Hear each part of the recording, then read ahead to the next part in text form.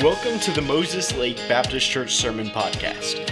This episode is from a recent message given by our pastor, Dennis Fountain. We hope this sermon will be an encouragement to you, and we would love to hear how God used it in your life. All right, last week we spent a few minutes in Psalm 133, and we studied out some thoughts that David wrote about the importance of, remember the word? The importance of what? Oh, someone said it, unity. Importance of unity. Last week we talked about that, and we took time to understand just the simple truth that every relationship struggles with being on the same page, and every relationship struggles with having that idea of unity, folks getting along, same goals, same direction. But the truth, the fact of the matter is that God doesn't want that for his church. For the people of the church, God desires that we would move forward in unity, knowing the goal, knowing exactly what God wants in our life, and as one unit going forward towards that goal. And so we saw from Psalm 129, we saw three thoughts last week. Number one, we saw that unity is excellent, that it's something the Bible says it is both good and pleasant. It's a superb thing when people walk together in unity. Then we also saw that it's effective. That when we are walking together in unity, it's an effective thing. People know about it, and it has a long-reaching, a long-lasting reach. I'll say it that way. It's effective when we're in unity. And then the last one we looked at is that it's evidence of God at work. It's evidence of God at work. And we talked about the dew that's upon Mount Hermon and the mountains of Zion, and how that doesn't happen except by God. And the same thing is true in a unity among believers. And so tonight, we're going to continue down this road of understanding how important it is for unity. And I want to start tonight by reminding us about God's thoughts on it. There's an old prophet, and it's on your handout. An old prophet said it this way. In Amos chapter 3 and verse number 3, he said, "Can two walk together except they be agreed?" Can two walk together except they be agreed? This is where I need both of you and your coats. Come on over here.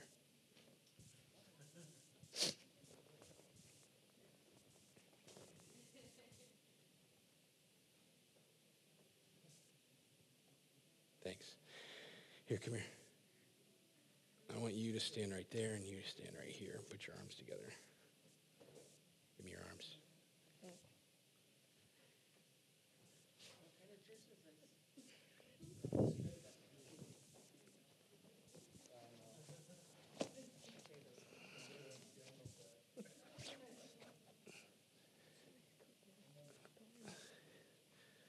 won't ruin it. All right.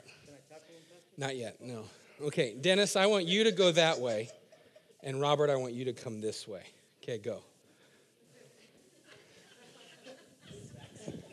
All right. All right, come back. Don't violently kill each other. Okay, hurry, come back.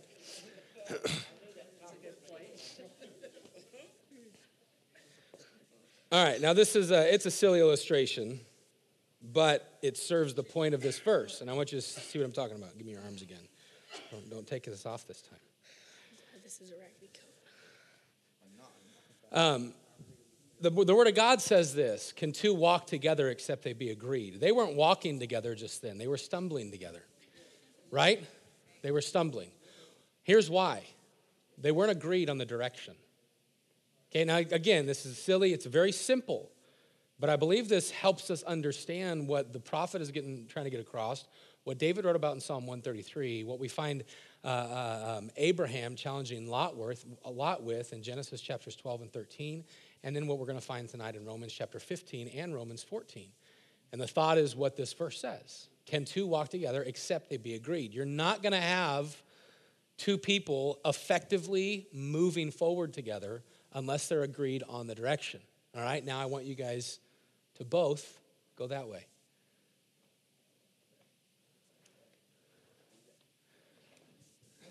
Great job. Now you two can be seated. Give them a hand, all right? And unwrinkle your coats. Now listen, again, I know it's a silly illustration, but I was sitting in my office and I was thinking, how can we How could we understand this concept that unity is so important? And I really think it's just a child's illustration that brings the concept down to where we can grasp it. To understand that two people cannot move forward. A church can't move forward unless we're agreed on the direction and joined together in that. And so two can't walk together except that they're agreed. And as believers, we need to understand that whether we like it or not, well, wait, I'm getting ahead of myself. Let me do this real quick. We talked about this last week, about the unity of a believer and the unity of a church, that we have a goal. Okay, the goal is to see people come to know Jesus Christ as their Savior. The goal is to be a light of Christ in the community.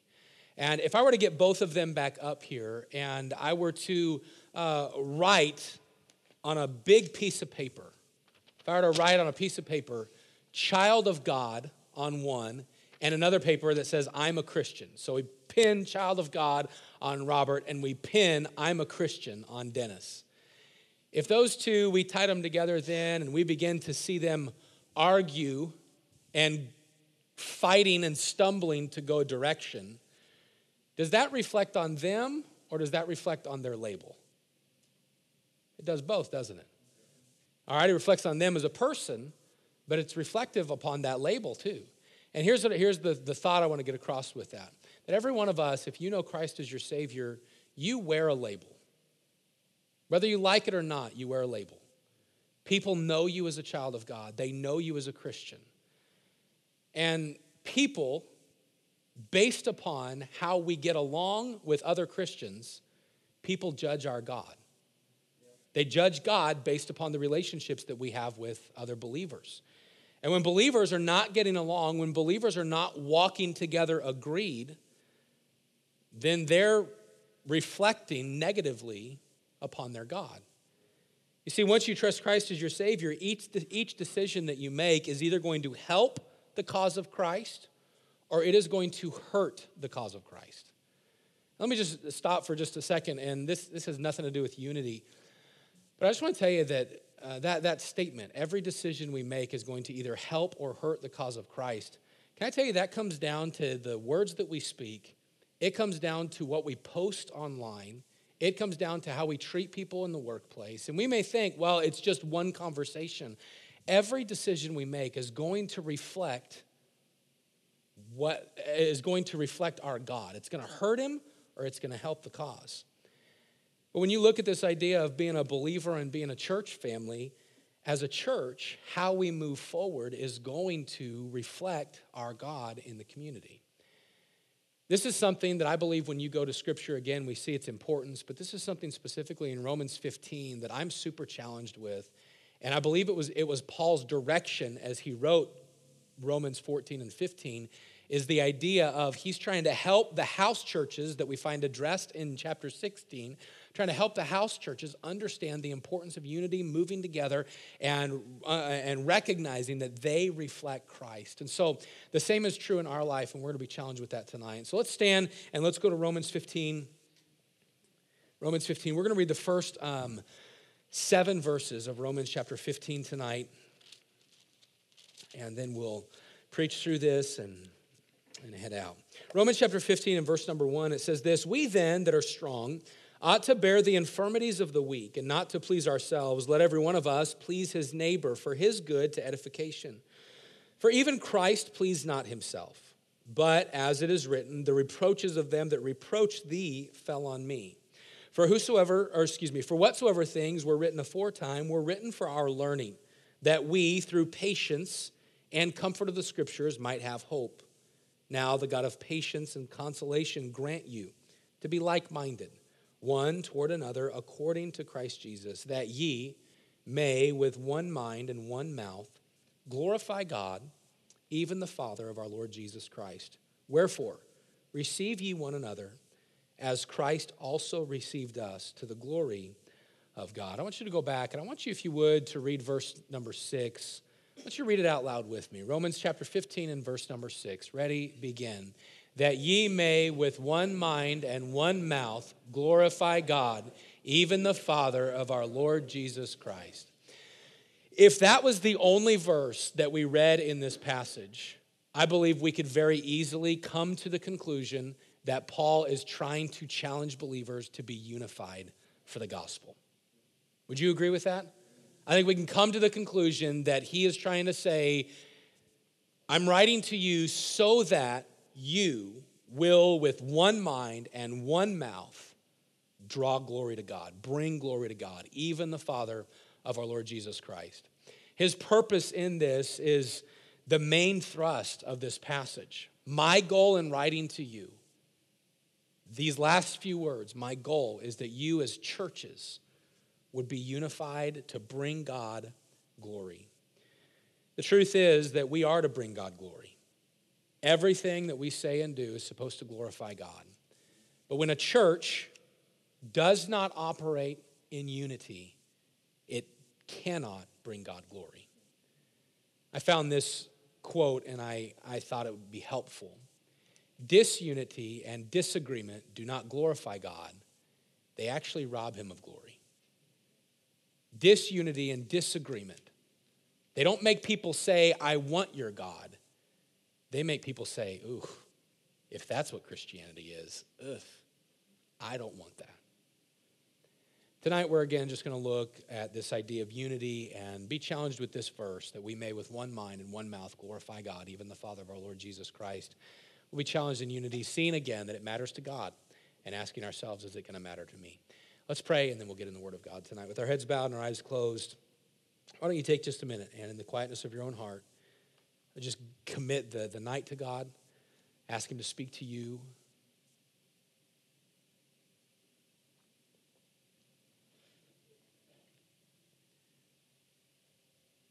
And then make a commitment that as he speaks to you, that you're listening to him, and you'll make a decision based on how he speaks to your heart.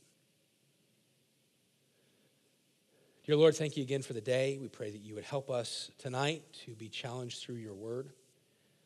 God, I again just humble my heart before you, and I recognize that I need you, Lord. I have nothing to offer except for your word and what you tell me. And so, God, I pray that you would help me to be sensitive to your spirit, and that you would use me and humble my heart to you, Lord. And I pray that you'd help each of us tonight to hear exactly what you want us to hear and be challenged in the areas you want us to be challenged in. Thank you for your love. It's in Jesus' name we pray. Amen. You go ahead and be seated. If you were here last year, we preached through the book of Romans and came to Romans chapter number 14. And what you discover in Romans chapter 14, again, is Paul really challenging the believers to focus on their own heart, focus on their own walk with the Lord. One of the key verses of Romans 14 is Romans 14:12, where Paul said in verse number 12, so then every one of us will give an account of himself to God.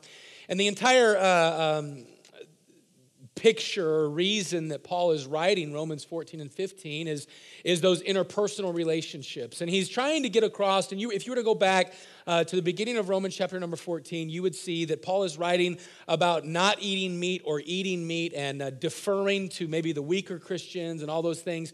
And a lot of that people want to argue a bunch of different things over. We're not going to get into all of that tonight. Just simply to suffice it all to say that Paul is wanting them to understand how you get along affects how people view your God. How you get along in the church affects how people view your God. And so what Paul is going to do is he is trying to draw them to the conclusion that, boy, if it matters that much, we need to pay attention to how we get along. Well, why should we pay attention to how we get along, Paul? So that you can, with one mind and one mouth, glorify God, even the Father of our Lord Jesus Christ. Hey, you should care about the relationships with other believers because that relationship is reflective upon your relationship with God and upon God himself. And so as Paul continues on the topic here in Romans 15, we find him giving that challenge that we find in our verse. I'm writing this to you so that you would, with unity, would glorify God. And so in this passage, Paul, I believe he gives us, in these few verses that we look at that surround Romans 15:6, he gives us a few keys in moving forward in glorifying God. And so I want to take the Bible tonight. I want us to look at this and understand that God is glorified when we do some things. Number one, I believe that God is glorified when we look to support. God is glorified when we look to support. Verse 1 and 2. We then, that are strong, ought to bear the infirmities of the weak, not to please ourselves. Let every one of us please his neighbor for his good to edification. The key thought here is the idea of encouraging or building up believers that are around me. There's three words that help us understand the key in these two verses, and those three words are the word bear, please, and edification. The word bear means to lift, to carry, or to take up. The word please means to be agreeable or to be agreeable with. And the word edification means building or to build.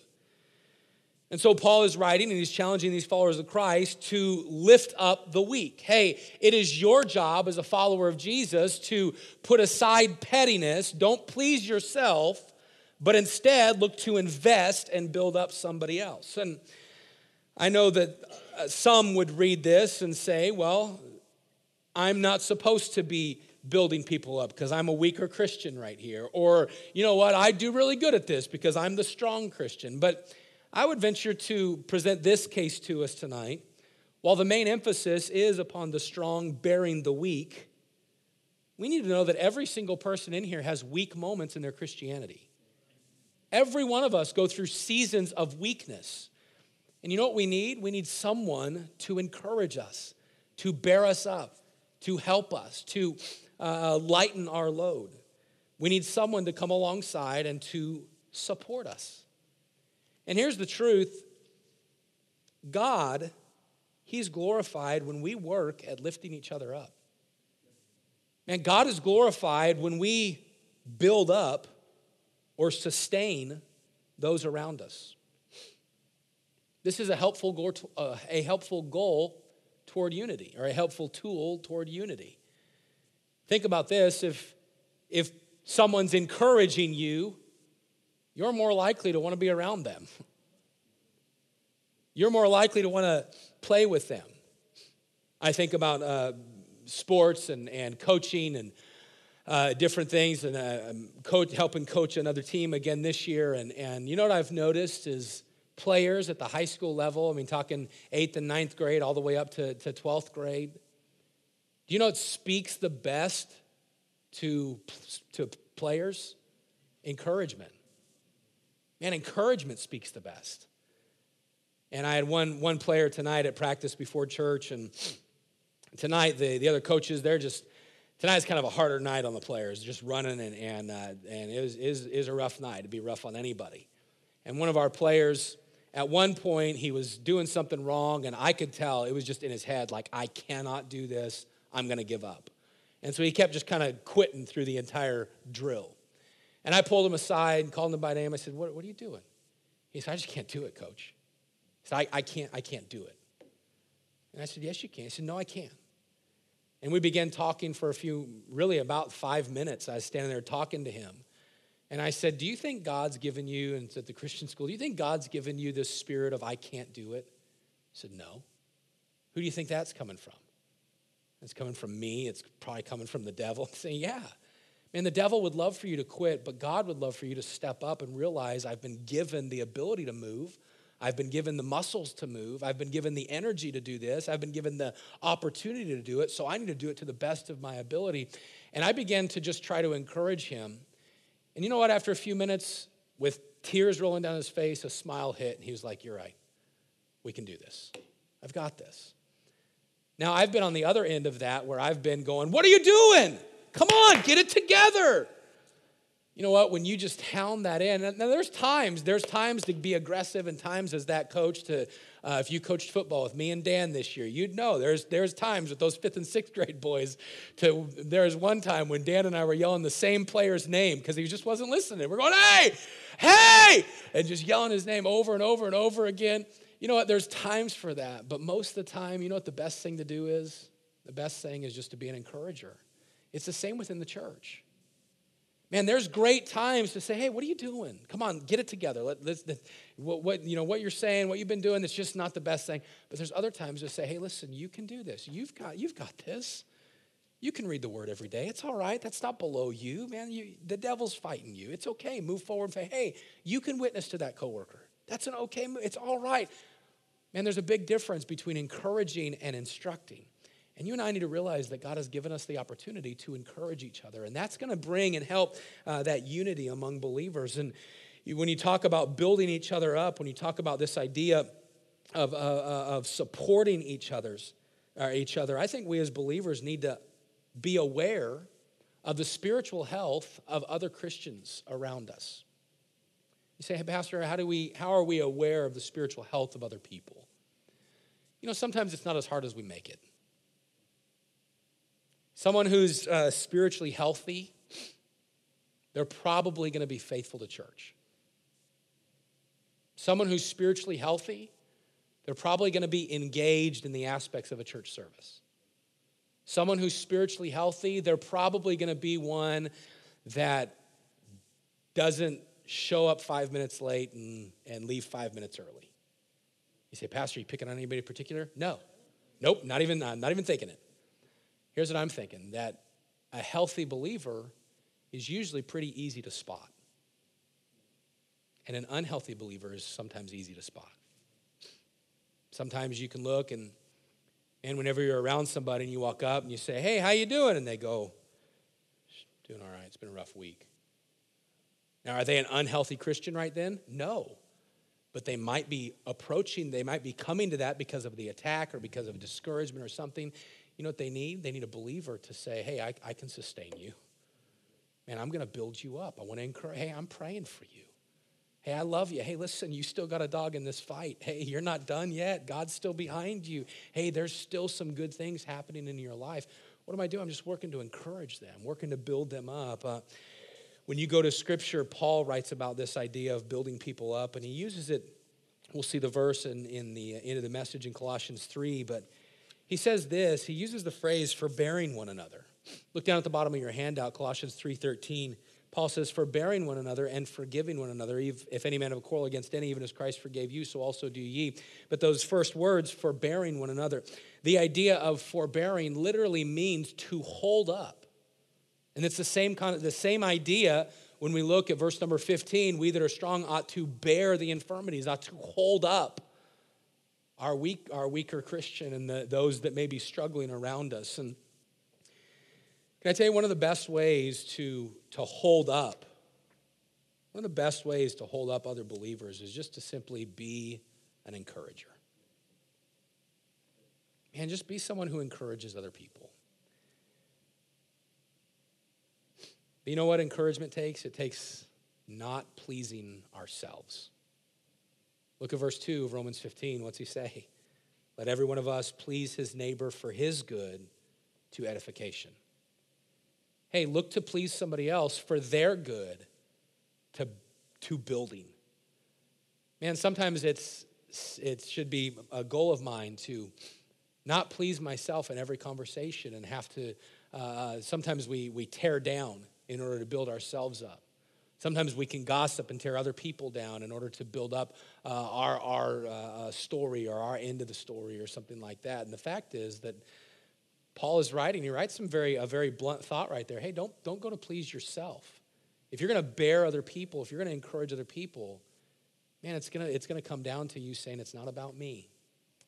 Number one, if we're going to glorify God, we need to look to support. Number two, we need to lean on the Savior. Lean on the Savior. You know, the type of thinking that is not focused on self, that is looking at pleasing God and pleasing other people and encouraging others, the type of thinking and that type of living, it can't be manufactured over a long period of time. You can't just, you can't just put your mind to it and be an encourager. You can't just put your mind to it and be an others people pleaser, a God pleaser. You can't be supportive of others over a long period of time without help. And that's what Paul looks to. This is where those next few verses come in, because he knows that what is being asked of us, it's beyond us. And so he brings it down to 3 ways that we receive help. 3 ways we receive help. You already see them there on your handout. They're not a blank. Number one, we receive help through the Savior. Verse number 3, he says, for even Christ pleased not himself, but as it is written, the reproaches of them that reproached thee fell on me. Paul looks at the example of Jesus. Hey, when Jesus came to die, it wasn't for his own pleasure, but he bare our reproach. He took our sin upon him. And Paul is just highlighting this fact. You need to remember that Jesus came, he didn't please himself. Remember what Jesus prayed in the garden? Father, let this cup pass from me. Hey, not my will, but thine be done. Man, Jesus Christ, and this is what Paul is getting at. He's saying, hey, he didn't please himself. And that's an encouragement. He bore your sin, just as you and I are to bear the infirmities, the weakness of the other brethren. Jesus, he bears our sins. So if you want to be encouraged and challenged to live in such a way that you're bearing the burdens of others, if you need someone to help you with that, look to Jesus. Hey, look to the Savior. He did it. Number 2, he says you can look to the Scriptures. Look to the Scriptures. Verse number 4. For whatsoever things were written aforetime were written for our learning, that we through patience and comfort of the Scriptures might have hope. Now that thought was kind of tricky on me earlier as I was studying this and looking at this idea of the encouragement of the Scriptures and the help of the Scriptures. I want you to look at what it says, that we through patience and comfort of the Scriptures might have, what's the word? Hope. And it's in this verse that Paul states one of the reasons the Word of God is given to us. It's given to us for us to learn that there is hope in following God's way of doing things. His plan worked out for others, and it can work out in your life. In the Christian life, there's so many times when we feel like we just can't accomplish what God is requesting for us to accomplish, but it's during these times that the Word of God reminds us that His plan has worked since the beginning of time. And hey, what God has given you, they were written aforetime. They were written before you even came around. Why? For your learning. Well, what's the purpose? So that you, through patience, that area of patience is a steadfast endurance and comfort of the Scriptures. Hey, the comfort of the Word of God. It's written so that you might have hope, so that you can know what God told them and they did, it works. And so I can do the same thing. I can bear the infirmities of those around. I can be an encourager. Our church can I can be in unity with other believers. Why? Because it's happened before. And we have hope. The last area of encouragement that Paul gives us in this passage is the area of supplication. Hey, you're not going to be a sustainer of those around you without the help of God. And Paul, verse number 5, he says, now the God of patience and consolation grant you to be like-minded one toward another according to Christ Jesus. This verse is pointing to prayer. I believe that this was specifically a prayer that Paul was praying for the people, and him saying, now I'm praying that the God of patience and consolation would grant you this like-mindedness, this unity toward each other and toward according to Christ. But I think it's a good reminder to the believer that we're not going to walk in unity unless we're walking with God. We're not going to walk in unity with others unless we have that relationship with Him, and we're praying, God, help me to walk in unity. God, help me to humble my own heart. There's a great verse that I think we can bring in. It's James 1:5. If any of you lack wisdom, let him ask of God, which giveth to all men liberally and upbraideth not, and it shall be given him. Listen, God cares about what we pray for.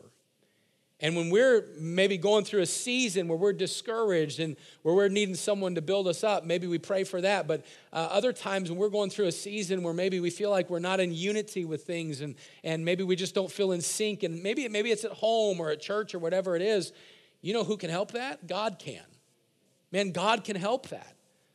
I remember there was times growing up when my parents would just give us the encouragement of, hey, you can't do anything about that, but God can. Hey, you can't change their heart, but God can. Man, aren't you thankful that He's God and you are not? Man, He has limitless power and ability to work in a situation. And I believe tonight that we need to see that glorifying God, it doesn't just happen. Man, it's something that every believer needs to be walking in unity. And when we're walking in unity, man, then that glorifying God really begins to take place. Unity, it doesn't just happen. We need God's help for that. Yeah, we need the reminder of the Savior. Man, he came and he gave up his pleasure. He didn't please himself. He died for us. Oh, the scriptures, they point to people that give you hope. Hey, they did it. You can too. Oh, and don't forget the last one. There's the prayer to God. Hey, God is able. He's able to give you the ability to do this. He's able to give you the desire. He's able to work in hearts. So we glorify God when we look to support. We glorify God when we lean on the Savior. I want you to see lastly tonight that we glorify God when we learn to be selfless. When we learn to be selfless. We briefly looked at this in verse number 2 about not pleasing ourselves, but I think Paul highlights this selflessness in verse number 7 when he says this, "Wherefore receive ye one another as Christ also received us to the glory of God." That word wherefore is like him saying, because of this goal of glorifying God, because of that, you need to make it your priority to receive people like Jesus receives you. Well, how did Christ receive us? How does Christ receive us? He receives us with selflessness. His love is a selfless love. His forgiveness is a selfless forgiveness. His sacrifice was a selfless sacrifice. Everything about Christ's reception of us is selfless. You want to know the one thing that every single one of us could get better at? Living selflessly. Not selfishly. We don't need help with that. We can do pretty good. But we need help at living selflessly. We go through life focused on us, and I think that's one of the main reasons that we miss out on unity. I think that's one of the reasons that we miss out on good fellowship with other believers is because we're going through life selflessly. Can I say that I believe that that's one of the reasons that we miss out on serving opportunities and blessings from God is because we often go through life selfishly rather than selflessly. Well, if I serve, what do I get? Well, if I give, what's he going to do? Well, if I do that, what's he going to? Can I just say, if there's prerequisites to our surrender to God, it is not surrender. Well, God, I surrender to you if you will. No. You know what our surrender to God needs to be? It needs to be like they do at youth camp sometimes. You get a piece of paper that's blank and you sign your name at the bottom of it. And you bring it up and you say, there it is, God. Oh, what's this? It's anything. I sign my name to it. You put in the details. Hey, I sign my name to my surrender. You put in the details of what surrender looks like. That's selfless living. That's how Christ received us, and this is how Paul is saying we should receive each other selflessly. You know it's going to increase unity in your life when you selflessly love people around you, regardless if they love you back. When you selflessly give of yourself to people, regardless of what you get. When you selflessly, can I give you a big one? We talked about it last week. We're going to talk about it tonight a little bit. When you selflessly forgive people. You know, one of the reasons that often most of us maybe don't walk in unity is because we're bad forgivers. We're great grudge holders, but bad forgivers. Can I tell you, there's probably one area, I think there's a bunch of areas, but one that I've been thinking about lately.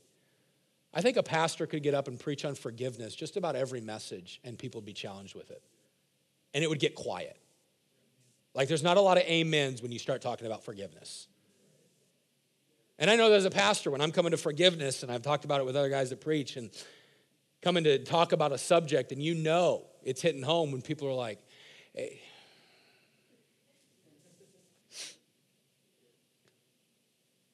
guess it's good. I mean, it's the Bible, but I have to listen to this, you know. Let's go back to that verse we looked at a second ago, Colossians 3:13, forgiving one another, or forbearing one another, and forgiving one another. Hey, you're supposed to sustain other believers and you're supposed to forgive other believers. Forgiving, it means to grant forgiveness, to give graciously, to give freely, to bestow. It means, and I love this definition, it's not on your handout, but it means to give away my right to get even. To give away my right to get even. Our culture doesn't have that way of thinking. Our culture is if someone does you wrong, it's fine for you to get even. Our culture is if someone offends you, you look for ways to offend them. But that's not the way it should be. When Christ came, he said, I'm going to give you something different. Forgive.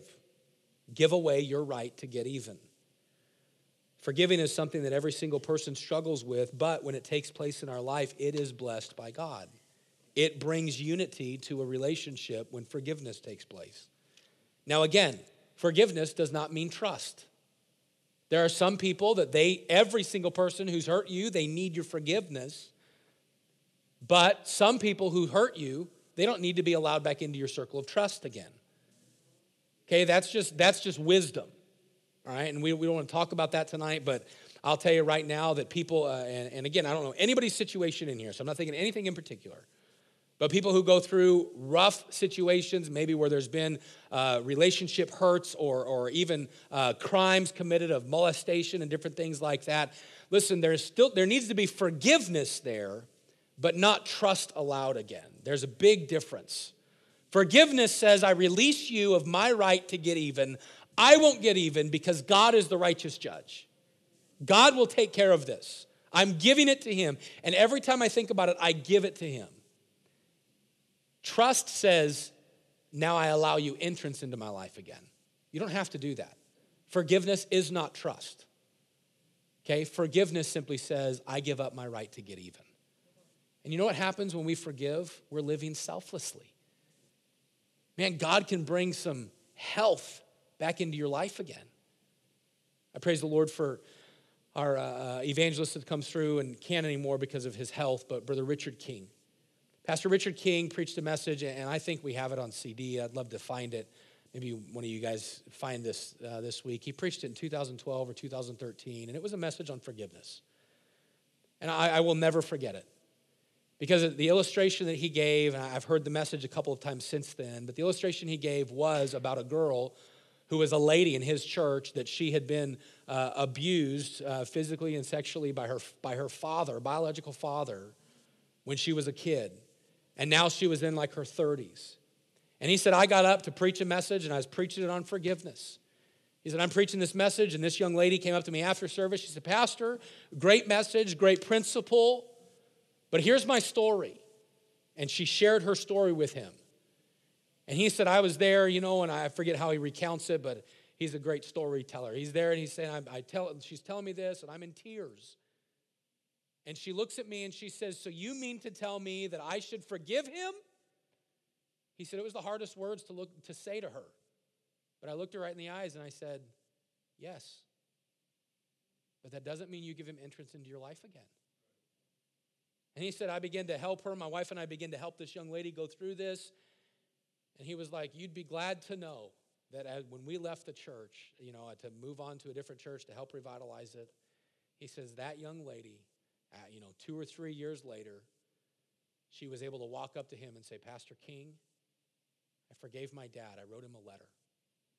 Because he's still in prison. I wrote him a letter, and I told him I forgive him. Pastor King, can I tell you what peace came over my heart when I did that? And I know I'm going to have to do it every day. I know every time I think about it, I'm going to have to forgive him again. But I want that peace because I was the one living in the prison of bitterness when all I had to do to get out was forgive. Man, I look at a situation like that, and I remember hearing that story, and I was sitting right up here, and he's preaching right here, and I was in tears, like, man, there have been people who have done petty things compared to that to me, and I don't want to forgive them. Well, that guy said something about me when we were, 23 years old, that jerk. I want to punch him every time I see him. That's just pettiness. Here's what the Lord is saying in Colossians through Paul in Colossians and then in Romans. Man, you want to be unified? Be selfless. Learn to forgive.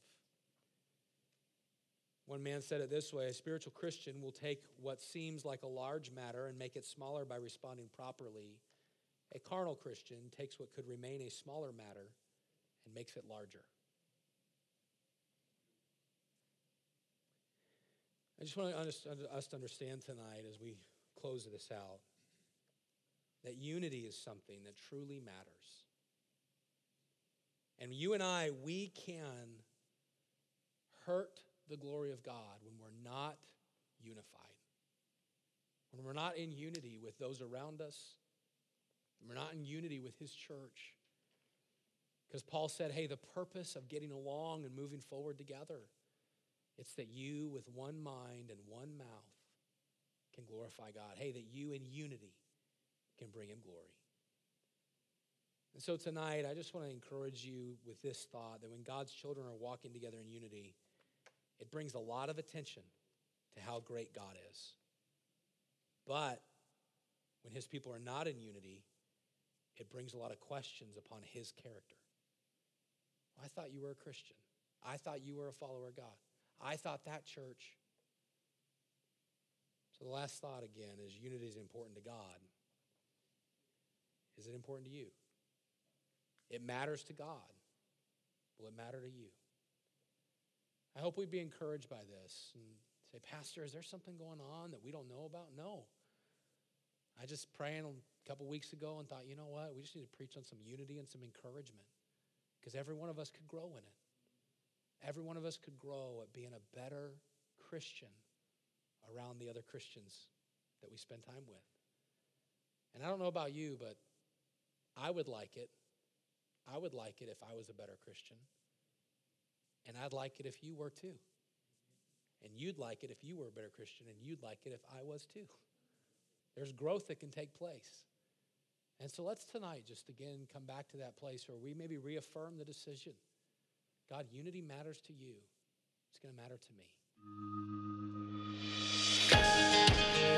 Thank you so much for listening to this message. If you would like further information about our church, please visit moseslakebaptistchurch.com.